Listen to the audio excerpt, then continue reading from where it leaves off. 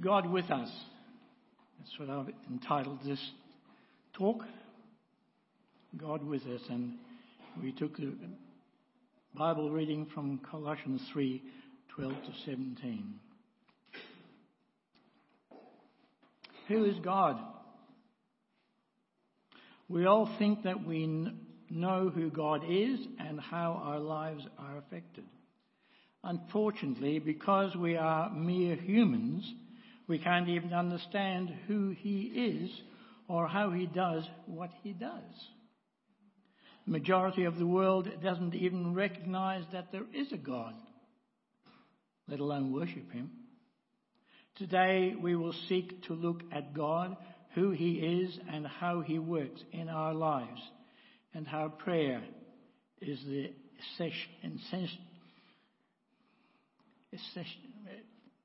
ingredient. What's it? Essential. Yeah, that's what that means. Okay, essential. Can you all say that? Essential.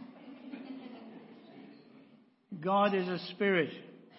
He is infinite and is a non-material personal being, self-conscious and self-determining, which tells us that His attributes are unlimited. This means that He is omnipresent. Now, for those who don't know what omni means, it's the Latin for all, teaching us that God is everywhere and that He is all present in this world and in the universe simultaneously. No wonder we can't understand Him.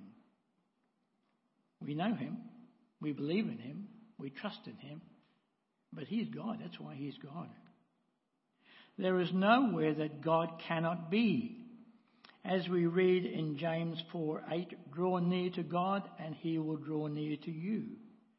And when we talk with God, He is present with us. The patriarch Jacob, when in the wilderness, saw a vision of God and cried out in wonder, "Surely the Lord is in this place, and I knew it not." That is our problem.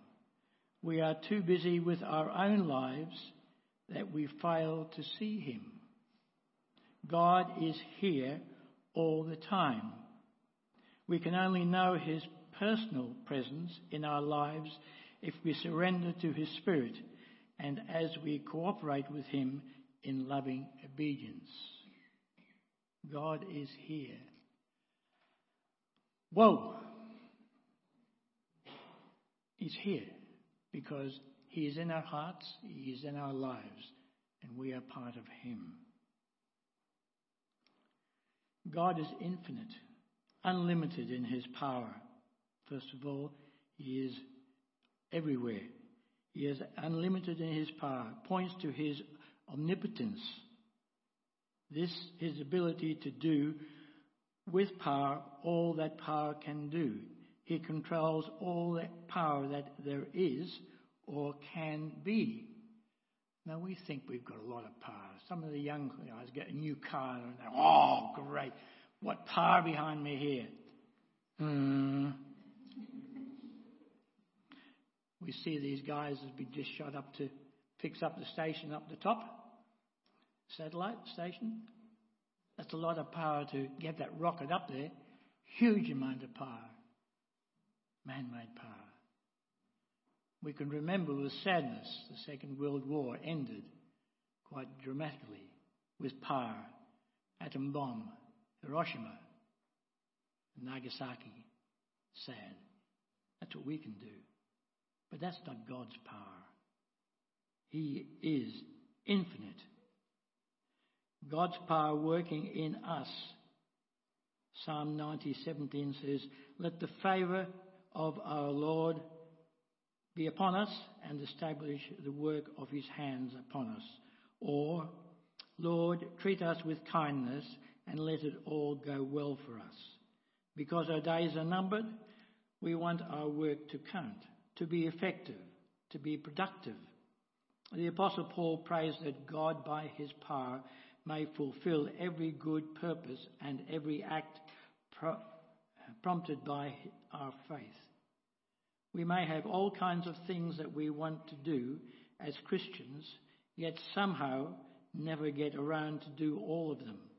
The truth is that unless God works in us and through us, they will not bring any long-term fruit. Unless the Lord builds the house, its builders labour in vain. We need to look at our agenda and priorities, seek God's direction, so by his great power he will bring our good purposes to fruitfulness. God is infinite in his wisdom, omniscient, which is all science, and the way it goes there, but it's omniscient, which points to his all-knowledge. He eternally knows that he has known. Sorry, we'll try that again. He eternally knows what he has known in the past, present, and the future. We have, with the internet, more knowledge than we ever had before, but still it will never surpass what God knows, for he is the Creator. He is the one that's done all this. He is total knowledge. God's providence. In Proverbs 38 we read, "Give neither poverty nor riches. Feed me with the food that is needful for me." That verse is talking about if we are poverty, it's not good because we're saying, God, why am I like this? And then if we have riches, I don't need you. I've got everything I need. I don't need you, God. Just give us what we need. Give us our daily bread. Jesus didn't teach us that God would sell us our daily bread in exchange for our service. We must know that without God we have nothing. We are totally dependent on him for our very existence. Do we believe that? Have we ever said, I can do without you, God. I can do my thing. I can work my life. Look what I've got. I'm handling it all right. No. The Bible tells us that we can rely on him to supply all our needs according to his riches and glory. God makes the rain to fall sometimes. I'm going to call on you, volunteer to pray after I've spoken, so we might pray about the fires in our country and those who've been devastated by it. Sometimes, so that the crops can grow, giving us food to eat. He supplies our clothes and gives us shelter. He has also provided for our salvation by sending Jesus to die that we may be included in his family. We have no doubt heard many stories where urgent needs have been supplied. God continues to give us miracles. I'm going to tell you a story about a miracle. I know that God gives miracles all the time. We are a miracle. The fact that we are breathing is a miracle. A man, a Methodist missionary by the name of E. Stanley Jones, wrote a number of books, but he wrote one called The Way. A family had given this to a young man who had been given this book as a relative when he graduated from university. The relative hoped it might help him in life and bring him to the Lord. But the young man never read it. He kept it with other unread books on the top shelf of his bookcase. Although he shifted house many times over the years, he always put it back on the top shelf and never opened it or read it. Then a time came when his life folded in on him. Everything went bad. His marriage was broken, his business was ruined, and he was in shame. He decided to commit suicide. He emptied out a whole bottle of tablets, but they were too dry to swallow. He needed water. On his way to the bathroom, he skidded on a mat and fell to the floor, bumping against the bookcase. A book fell down, hit him, and fell open at his feet. He looked at it. It was the Way, and it had opened at a page which he read, "You can get up from where you are now, for God has a future for you." The man later told Dr. Jones, "I sat down on the mat and read the book through and through. And I threw away the tablets and started a brand new life." God has always a way of showing us his way and calling us because he has a plan for our lives. God works in mysterious ways. You could say crazy ways some way, but he gets our interest. He gets us moving. The Way. God's point of view. In John 17:10, Jesus is praying for his disciples, saying, "All mine are yours, and yours are mine, and I am glorified in them." What does this verse mean? God's glory is a revelation of his character and presence. We are his ambassadors on the earth, and we need to show the world who Jesus is by the way we live. Do we live up to that standard? Some people pray and long for the experience of being sanctified, which means to be separated from the world and consecrated to God. The process can take a lifetime of dedication, starting at our conversion and only being fulfilled when we are in Christ's presence. There are, of course, people through the centuries that have separated themselves and have lived their lives giving over to Christ, just as Jesus was separated for his work. The question is, are we prepared for God to use us totally for his work in us? God's gift of love. 1 Corinthians 13:7 we read, "Love bears all things, believes all things, hopes all things, endures all things." The purpose of love is to give and to give all without bringing harm to the one receiving this love. For God so loved the world. The thought that God wants everyone to acknowledge who he is and obey him has not been accepted by the majority of the world's people.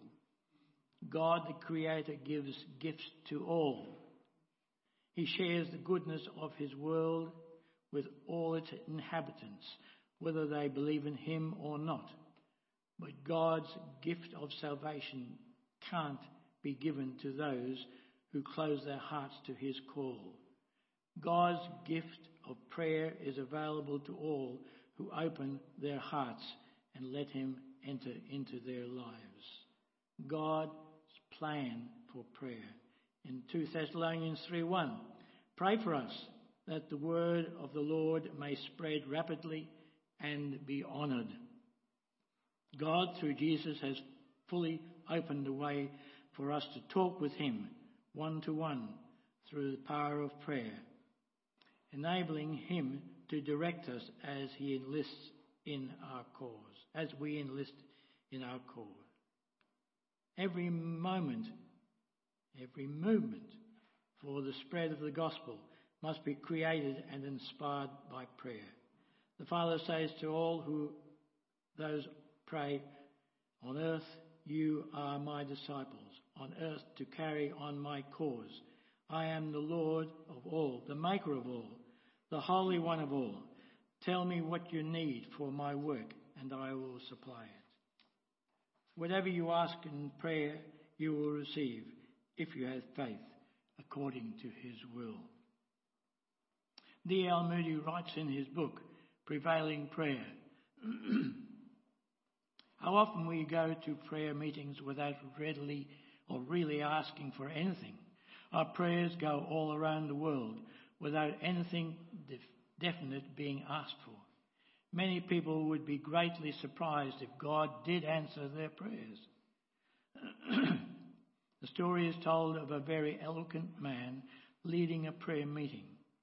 there was not a single petition in the whole prayer. A poor, earnest lady shouted out, "Ask him something, man." How many times do you hear what is called a prayer without asking? Ask and you will receive. When do we pray? Sometimes we only pray when we are in trouble, or our prayers are full of standard phrases that really do not sound like anything that should be said in an intimate talk with our Heavenly Father. As we have said, we need to set aside a time each day away from the noise of life to talk with God and to be quiet and listen to His voice. The mother of the famous brothers John and Charles Wesley, you've probably heard this, always found it hard fitting in time for devotions, with two young boys keeping her busy. She would pull up a chair, sit down with her Bible, cover her head with her apron, and spend that time with her Lord. God with us in our daily lives is something that should be cherished and nurtured. Remember that He not only loves us and wants to be part of our lives, He requires us to lead a life that honours Him and obeys His commands. Let us be so personally involved with our Heavenly Father that our lives will change and we will see things differently each day. Remember that we are God's mouthpiece and He needs our faithfulness. We can talk to God anytime. We can talk to Him right now. We can talk to Him without opening our mouths. We know we can talk to Him from the heart. We need to do that. How do we live day by day? Some rules for holy living. 1. Imitate Christ's compassion, forgiving attitude. Father, forgive them, for they know not what they do. Christ forgives us. We should forgive others. 2. Let love guide your life. All the virtues that we are encouraged to develop should be perfectly bound together in love. 3. Let Christ rule your heart. Be peacemakers in all seasons. Are we that? Are we always peacemakers? Or do we get angry? Want our own opinion voiced? Want it our way? Stop laughing. There's something you're all laughing there. I think there's something there. Be thankful to God first, then to others. Be thankful to God first. My comma is in the wrong place. Then to others. Give thanks in all circumstances, for this is God's will for you in Christ Jesus. 5. Keep God's word in you at all times. 6. Live as Jesus Christ's representative. Give Him honour in every aspect and activity of our lives. 7. What impression do people have of Jesus when they see or talk to you? Now we've got to think of ourselves. None of us are perfect. We all fail. We all try hard. Sometimes we're very trying. We just pray that each one of us will realise that we are part of God's family and He wants us to be faithful down here, to be able to share our lives with others. That's not easy. We don't like doing that. We think we might be laughed at, or people might say, "Oh, you're one of those people." But we should really be striving. With our new property in Denham Court, we're tied up with that. We don't know why is God taking us so long. But let us look at this property, what the possibilities are to reaching out to the community by having this property. A community garden, you name it. Whatever. You can think of all the possibilities we can have. And we need to be together. We need to be working, praying, be involved, be there. We had a working bed the other week.